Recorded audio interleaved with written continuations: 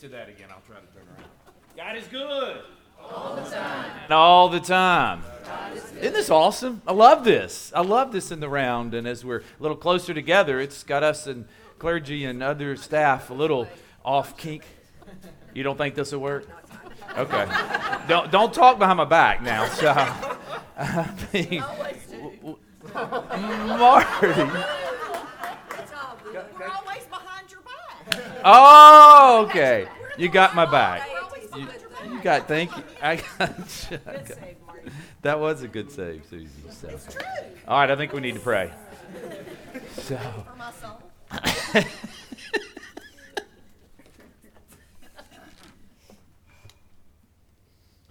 Lord, laughter is good for the heart and good for the soul. Thank you for the joy that we can gather together a little closer this morning. Lord, may you be a little closer to us. May you enter into our hearts. As you already have entered into this space, may you inspire our hearts, convict our minds, prick our souls to be alert to who you are and how you're moving and where you're calling us to go. Lord, thank you for this special Sunday in which we recognize your presence that gathers with millions around the world on this World Communion Sunday. So, Lord, may my words be pleasing to you, but may they be your words that land on us, that inspire us and call us out. In your name we pray. Amen. So besides unloading the pumpkin truck, what is it that often brings a large group together? Food. What are some of your favorite foods when large groups gather together? Lasagna, chicken, turkey, barbecue. Who said it? All right, Don. Oh, you said it.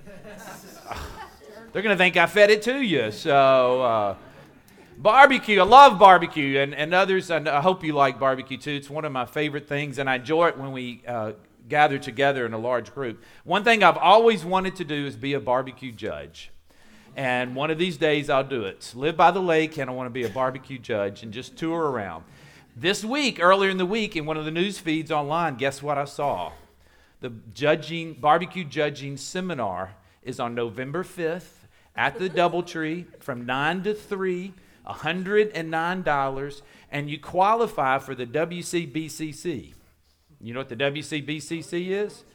World Championship Barbecue Cooking Contest. Thank you. I had to remember the last C there. And so I began to drool just thinking, hey, how awesome could this be to actually sign up? Now, it's pretty intense that they help you to identify texture and taste and aroma and one other thing that I can't remember. So appearance, that's what it was. Appearance, texture, taste, and aroma are four things that they help you do at this seminar. They talk about the rules, they talk about the process, the judging process, and everything else that happens. And afterwards, you start by taking a test, and afterwards you take the same test to see how much you learn from it. And then you're certified, but you got to serve for 2 years, and after that you become fully certified. And then perhaps there's other options of which you can travel around. Man, to be a judge at the Memphis in May barbecue cooking contest with thousands of the largest pork barbecue contest in the world, what a dream that might be one day. As we gather today for World Communion Sunday, we recognize that we gather with thousands, hundreds of thousands, perhaps even millions around the world who celebrate World Communion with us today. Celebrate communion as we normally do, but we recognize it this day with those who gather with us around the world.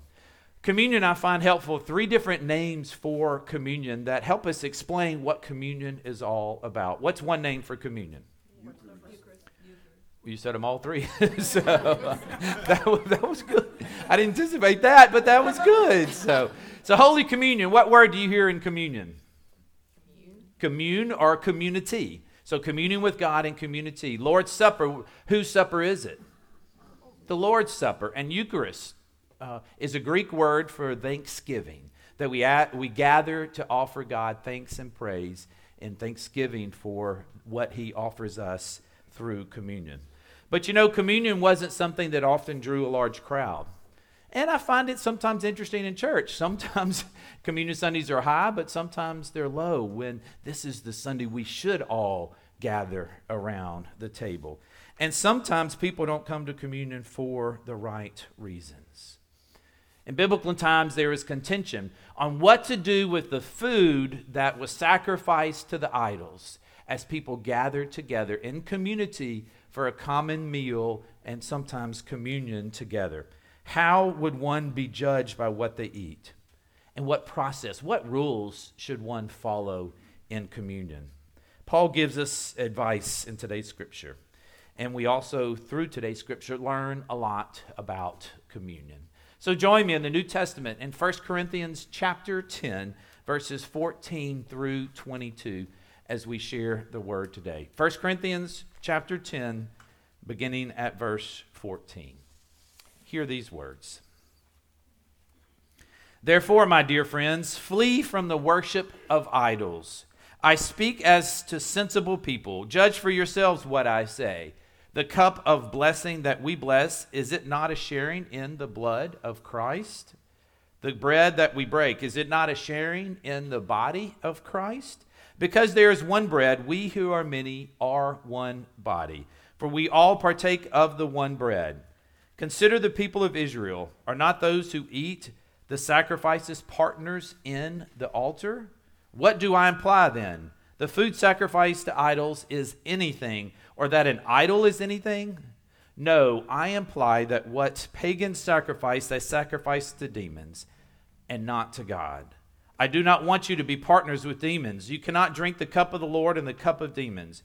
You cannot partake of the table of the Lord and the table of demons. Are we provoking the Lord to jealousy? Are we stronger than he? This is the word of God for us, the people of God. Thanks be to God. What is it that we all share in common? What experience should we all live out of? What lies at the heart of our Christian community? Today's World Communion Sunday, the day we come together and celebrate with Christians all around the world, claiming the unity that we have together in the body of Christ. The church should be a place that people can bring their differences, check them at the door, and come and celebrate God together and experience his holiness and his wholeness. But we're sinful creatures. And what does that sin do? It separates us from God and sometimes also from each other. Only God can put us back together. Only God can hold us together. And he did that through Christ. And communion is one way, a main way, in which we experience and are reminded about this. Communion lies at the heart of our Christian community. One of my favorite stories of communion experiences came in one of my first appointments. It was Maundy Thursday, and somebody wanted to get bread, a lot like we have here, different breads, and came to the St. Louis Bread Company. Do you remember the St. Louis Bread Company that used to be, I think it was on Sanderland, across from Doubletree, years ago? It was one of the first bread companies to open up. And so she was here the day before and bought this nice big round loaf of bread that would be awesome for communion. Set it on the table, looked perfect, looked authentic. Well, I picked up the bread to serve communion, and it was a little hard. No big deal. I try to tear it, and I can't tear it. I lay it down on the table, and I'm literally holding it and trying to tear it, and I finally can't tear it. And finally, I literally get my fist, and I bust it open, and we're able to barely pick off the little pieces to share in communion. So I guess we better pick a good loaf of bread for communion this morning. Yours was? Mine was baked last night. Okay. We'll check it out. Communion reminds us of the sacrifice that Christ gave for us. When a sacrifice was offered to a false god, then it was the meat that from the sacrifice that was given back to the worshiper.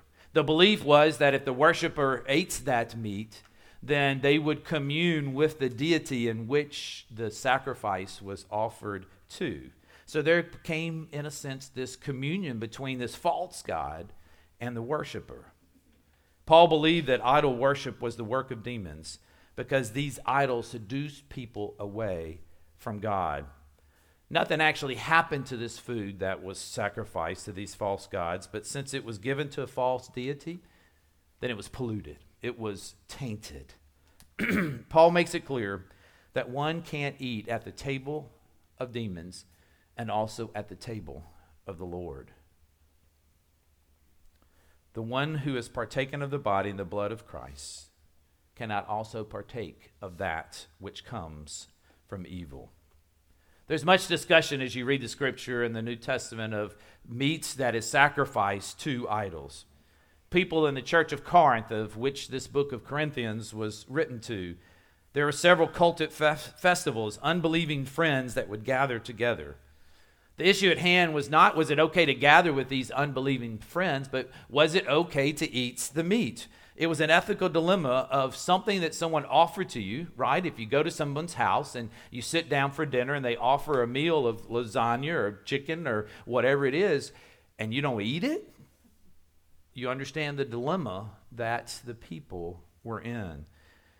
But doing so, partaking in this meat that's been sacrificed to idols, almost says, well, it's okay what you do. And we just gather together and enjoy it with you.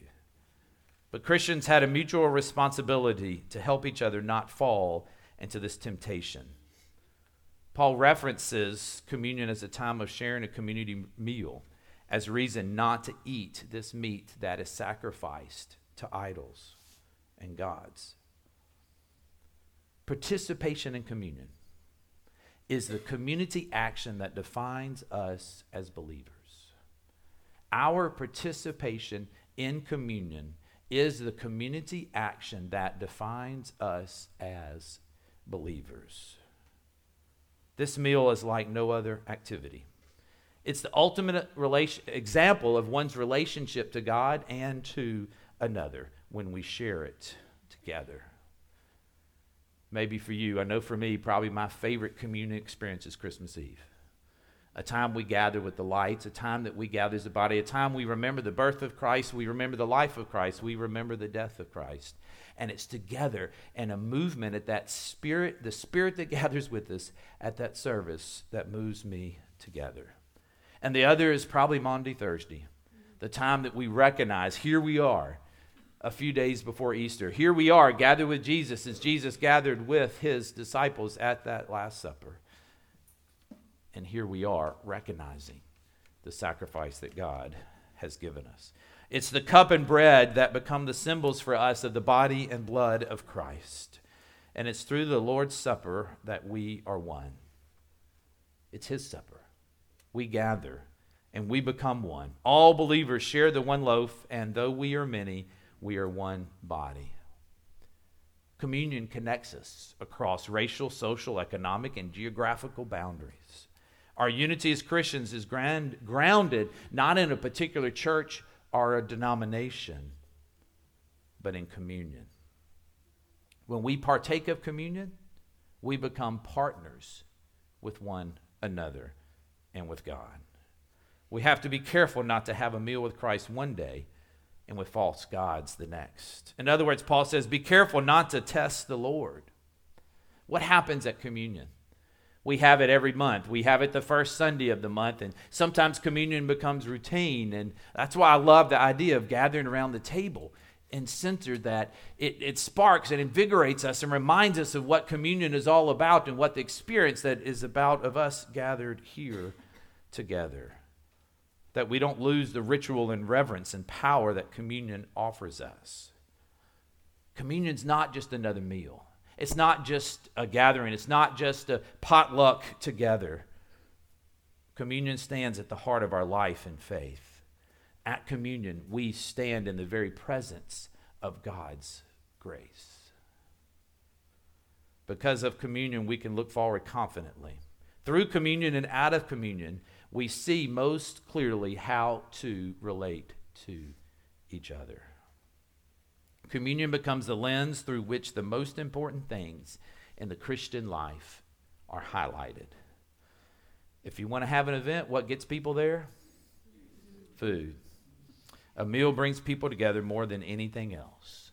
Look at Jesus' ministry. Look at how often he was gathered around a meal. He ate with tax collectors, performed miracles, told stories of wedding banquets, feeds 5,000. He gathers at the Last Supper with his disciples. As Christians, there's really only one meal that matters. Only one meal that really fills us. Only one meal that equips us. And that's communion. We can't let any other meal confuse, conflict, or distract us. Paul says, don't repeat what your forebears have done. If you do, you too risk destruction. It's probably a good warning for us today as the church. We are one body, redeemed by one body, living out as the body of Christ across the world. If we reflect the experience of communion in all that we do, we can face and work through anything. And one of the greatest things about communion, we come with no judgment, no seminar that you need to attend, no certification, no reservations, no rules. Come as you are. Everyone's invited to the table. Let us pray. Gracious and holy Lord, we thank you for the invitation to the table, but it's not just to a table to eat a meal.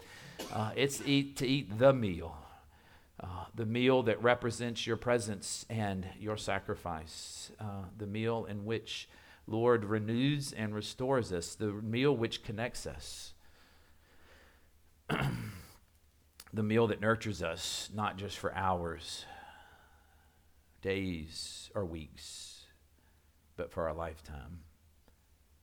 So, Lord, help us to set aside that which binds us or prevents us from coming forward. Help us to surrender that to you and to help us to recognize your presence in the midst of it.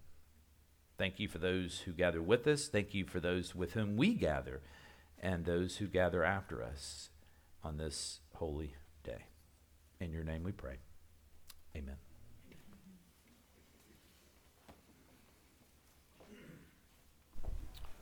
As Wade has told us, shared with us that Christ's table here is wide, and his welcome is for all. Jesus dined with sinners and saints, with farmhands and foreigners, with disciples and doubters, with children and cherished friends, with the outcast and the outspoken, with lepers and loved ones. And just as he ate at others' tables, when Christ set his banquet table, he welcomed us all too. As we gathered around Christ's table, we are united with all of God's beloved across the world. Through the love and grace made known in bread, broken in cup pass, so come to the table where'd I go? Through the love and grace made known in bread, broken in the cup and pass, so come to the table where we witness Christ's love and peace for all. Please join me now in our prayer of confession as we read responsively. We have not believed you, Lord, or trusted in your power. Lord, help our unbelief. We have stained our souls by our action and our inaction. Cleanse us, Lord. We are broken by disease, bruised by the sins of others, weakened and unable to repair ourselves. Heal us, Lord. We ignore your call to center our lives in you.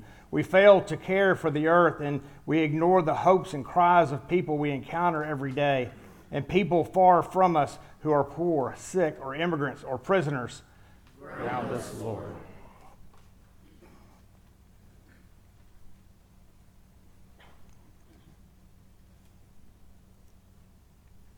When we confess our sinful ways, God abundantly pardons. So in the name of Jesus Christ, you are forgiven. In the name of Jesus Christ, we are all forgiven. Glory to God. By one Spirit, we are all baptized into the one body, the worldwide body of Christ that gathers this day at this table. Let us then pursue the things that make up the peace, build up our common life. And let us join together and stand in past peace with one another, saying, the peace of our Lord Jesus Christ always with you, and also with you.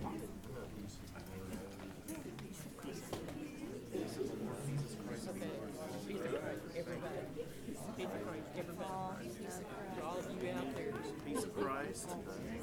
Christ.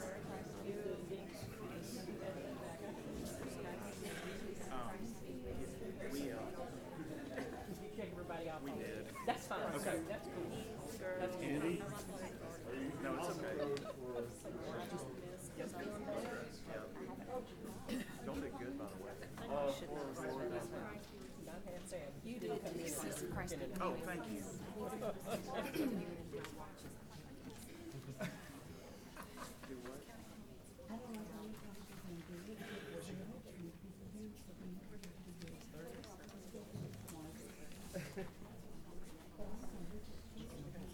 You may announce it. Oh, yeah.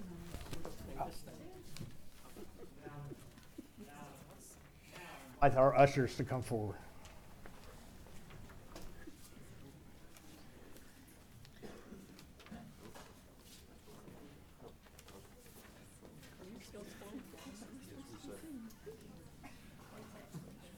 If he's sitting,